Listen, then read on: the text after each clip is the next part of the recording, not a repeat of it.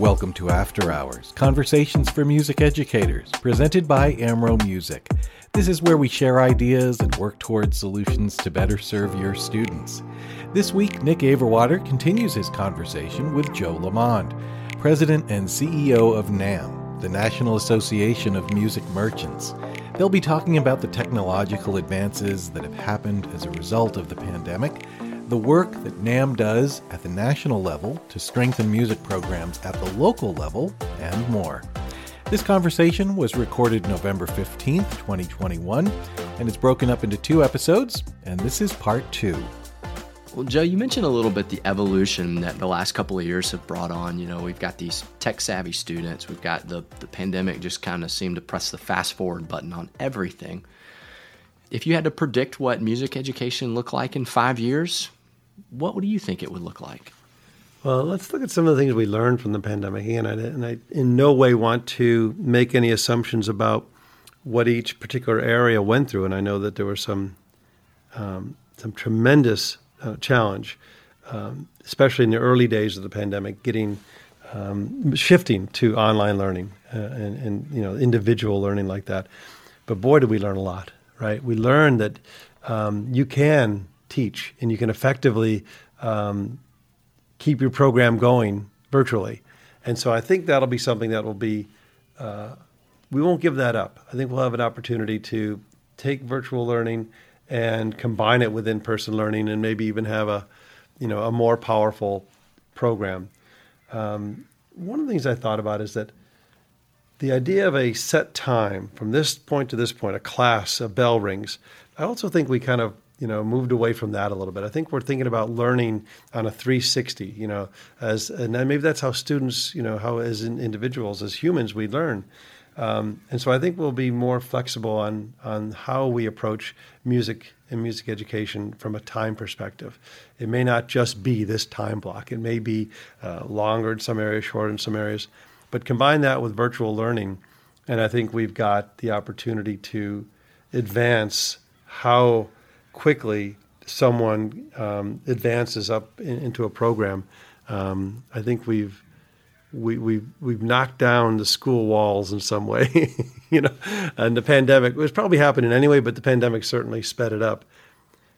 On the other hand, what we learned during the pandemic is that there's no substitute for working together in the same room, being together in an ensemble, or in most music, to me, just it's not all the way together until it's played live with real people in a group, in a room, or on a field, So to me, it even enforced the idea that while virtual could be effective, and for some kids was very effective, it is no substitute for bringing everyone together to play live music with each other. So I think we came away from this knowing that working together, playing together, that's going to be a critical part of music going forward. But I think we did break down some barriers on virtual and using technology to be more effective. There's so many tools to help individuals who are trying to advance quicker, or others who are having some challenges. The educator can be a guide. They don't even always have to be the teacher. They can be the guide. They can be the conductor to help each individual student find their and sometimes co-create their lesson plan. So I think that'll be another real win, is that we realize that kids learn individually. Teachers can be partners and co-creators of their own curriculum, and then bringing it all together to see how music can truly, be maybe the most unique tool of any part of an education, which is kids working together, finding common ground, realizing that transfers into being a good citizen, being a good informed voter, being a good member of a community, all those things that I think we actually need a lot more. If you look around the headlines right now, maybe you need that more than ever. What we learn in a music program is going to help us get this society back together again. Definitely a renewed appreciation for all of those things. So a lot of new tools in the toolbox, but you're right. It just reiterated the importance of playing music together, making music together. We missed it. We really did miss it. I could see it. Everywhere I've been in the last few months, I'm starting to see a lot more school music programs coming out and playing together, and you can feel the euphoria. Bands of America was last weekend in Indianapolis, and Mary Lewerson, who's the head of our foundation, gave a report, and she just said there was a pent-up euphoria after not many of these bands not having seen each other or performed in a couple of years or 2 years. And she just said it was magic, maybe more valued and appreciated than ever, people coming together to play music. So in continuing kind of just this reflection and looking ahead, of course, NAMM and a lot of about what you do with NAMM is at the federal level, and you touched on that. And of course, we see some big victories over the past decade, with the No Child Left Behind, and then really with the Every Student Succeeds Act, where we saw music listed as part of a well-rounded education. What's next? I mean, I know that wasn't the end zone. That was just really another data point and an ongoing trend line. What's next in that advocacy conversation, and then what role can music educators play, both nationally or locally? Yeah, it all really is local, isn't it? I mean, at the end of the day, it's all about keeping a local program in a community strong. The language we've fought for, the funding in different elements of the federal budget that we fought for, those were strategic moves to help state and local, different districts direct funding or direct emphasis. The language at the federal level, I think, it's a people look at the way the flag is waving. If there's language in that it supports music and arts as a core subject, I think that it means a lot just as a symbolic. Even though we know the federal funding in education system is a much smaller part of the overall pie, but it would be missed if it wasn't there. So I mean, they say that it's only 7 or 8% of the overall music or school budgets come from the federal government. Try and replace that 7-8% locally. You need it. And so the feds do have some pretty big sway and when they put language together that supports that well-rounded education. And then, of course, funding in the titles where the most underserved districts really are given extra support to try and, that whole goal of these titles within the education is to try and equalize the communities that have and those that have not.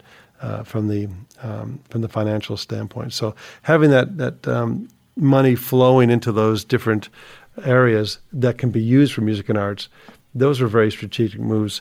And so, as we talked about earlier, the advocacy work is to make sure we don't ever slide backwards, but to go stronger into the role. And we understand, and we learn more every year about the role of music and its ability to help schools succeed, recognizing that. And so I think advocacy going forward is maybe going to go into the tougher areas where they need it the most. There's been some areas where very little advocacy is needed because of the support already. They have to keep it up so they don't lose it. But I think there's a real equality issue here. It's a kind of it's where our country is moving, that we see the inequality, and we're becoming less and less satisfied with it. And I think the idea of advocacy moving into making sure that our vision true that every child has access to music and arts education is probably where the next 5 years are going to be, is addressing that head on, that is not true, that there are places in this country that every child does not have access to quality music and arts education program, and trying to focus on those areas. And again, run through the ask why 5 times. Why not? Why are some of these areas why is it so difficult to get a program, or if you get a very dedicated teacher who just through sheer force of will creates a program, why is it so tough to sustain them? And I think the advocacy movement will be to be focused more on how can we achieve that goal of every child having access, but making sure we don't move backwards either. As we all move into the metaverse, where does live music and music education play into that? My crystal ball has been in the shop since the pandemic came out. So I really don't have a good view of the next few years. All I know is we've got to, stay at that table, whichever level we're at, local, state, federal, international, we have to stay at that table as these big changes come down the pike if we want to truly achieve our vision.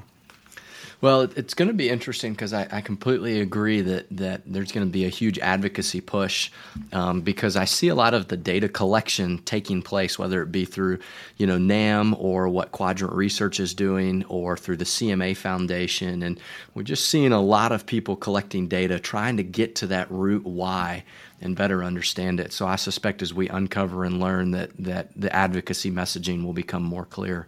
Well, I mean, it kind of like, you and I joke a lot about I'm an end zone guy. And what's the goal? An end zone, And, it really came down to just the most simple thing. Maybe it's the drummer in me, but we have one simple job, which is to get more to start playing music and fewer to quit. I mean, could it be that simple, actually? Get more kids playing music and fewer of them dropping out. More to start, fewer to quit. It sounds simple. Now, when you start trying to address those whys, why don't more start? Why haven't we been able to recruit and get to the level that we feel achieves our vision of every child? And then why do some start drop out? And why do some start and enjoy it enjoy the heck out of it for a short period of time or some years and then stop as they get older or progress into high school or college? Those are all great questions. And if we're curious and good archaeologists, we're going to get to the bottom of it. But to me, the end zone is really simple. We got to get more people starting to play music, and we've got to get fewer of them to quit. And it sounds so mercenary, and I don't mean it to sound that way. You could argue, hey, we're in the music products business, and if that happens, people will buy more stuff. And it's like, yeah, I guess that'll happen. But if that was our motive, if that's really what our motive is in all this, I'd rather be parking cars, really, and that's with no disrespect to people who park cars. I'm just saying we're devoting our life's energy to this, and more to start, fewer to quit to me isn't about growing an industry. It's about solving some of the big human problems we're having in our world and in our society.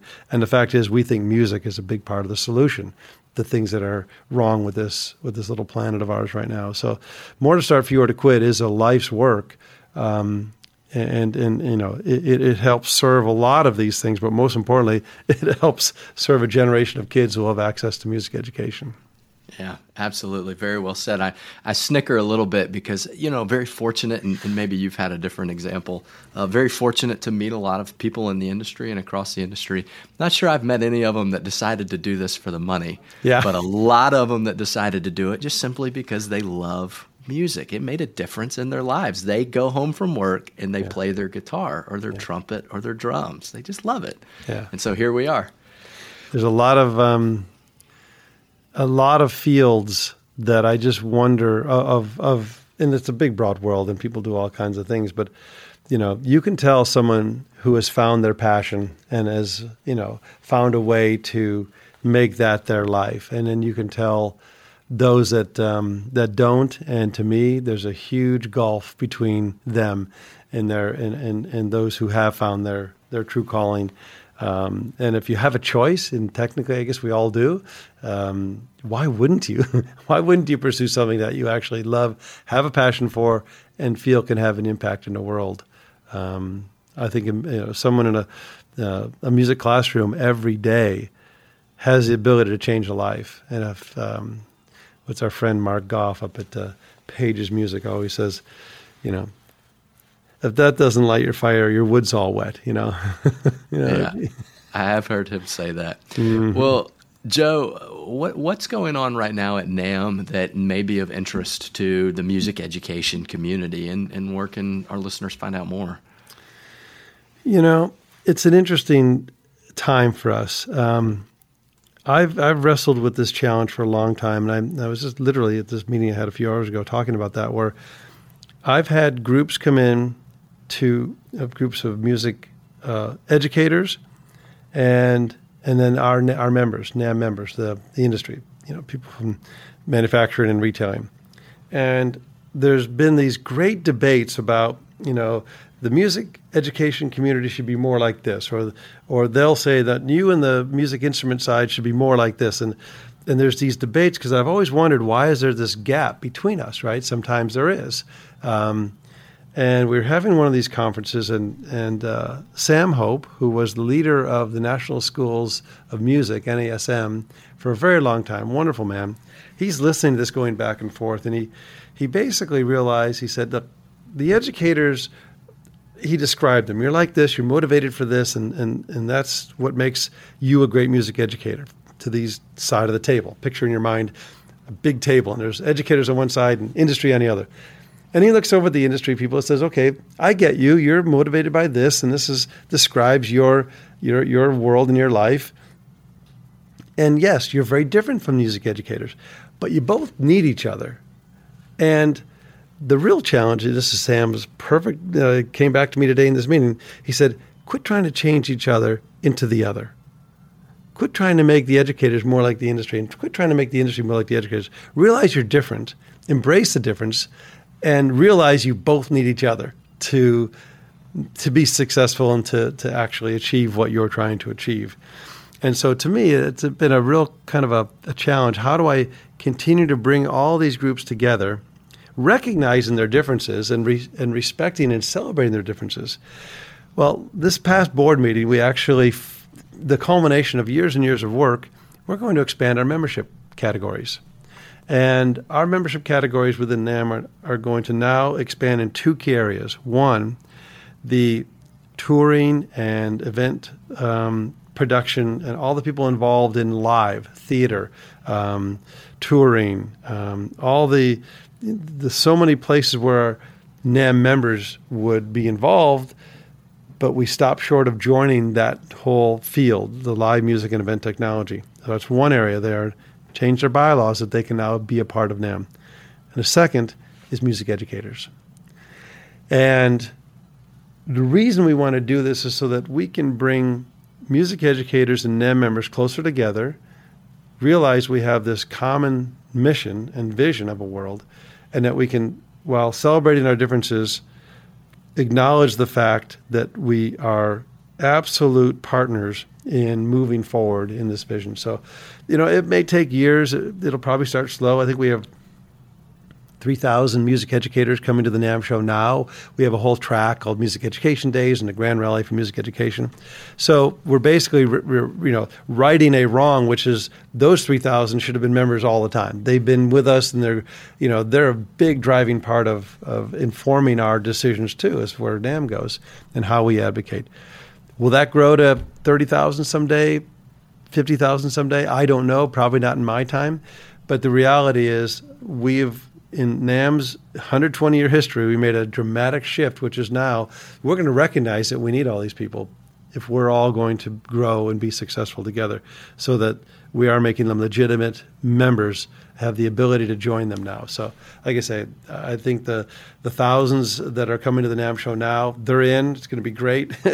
I'll be able to, they'll be card-carrying members of NAMM now. And if it grows, I think our industry will be stronger. Not everyone agrees with that, and I understand, but to me, this is a time to work in collaboration. This is a time to work. This is no time to put up silos, for sure. I know that. The world is knocking down walls. The world is knocking down barriers. The only places walls are going up is where there's trouble. And I think if we're going to solve them, we need to break them down. So I guess that would be kind of the thing we've been working on. And I do believe it's an important part of our growth and where we go as a society working together to make sure music and arts programs are strong. I think that's fantastic. And I'll be the first to admit that I did not know that change was going to take place. But, man, I think it's a wonderful idea, because back to the simplicity of the conversation, more to start, fewer to quit, and who are the parties around the table that need to be a part of that conversation? Yep. Let's get them at the table. So absolutely love that idea. That's great, Joe. Well, Joe, as we approach the 60-minute mark here, do you have just any closing thoughts or final advice that you want to offer to our listeners? The time for drummer wisdom, eh? Sure, why not? Drummer wisdom. Well, that's at the drum solo at the concerts, that's when people run for the concession stand or to the bathroom. Break.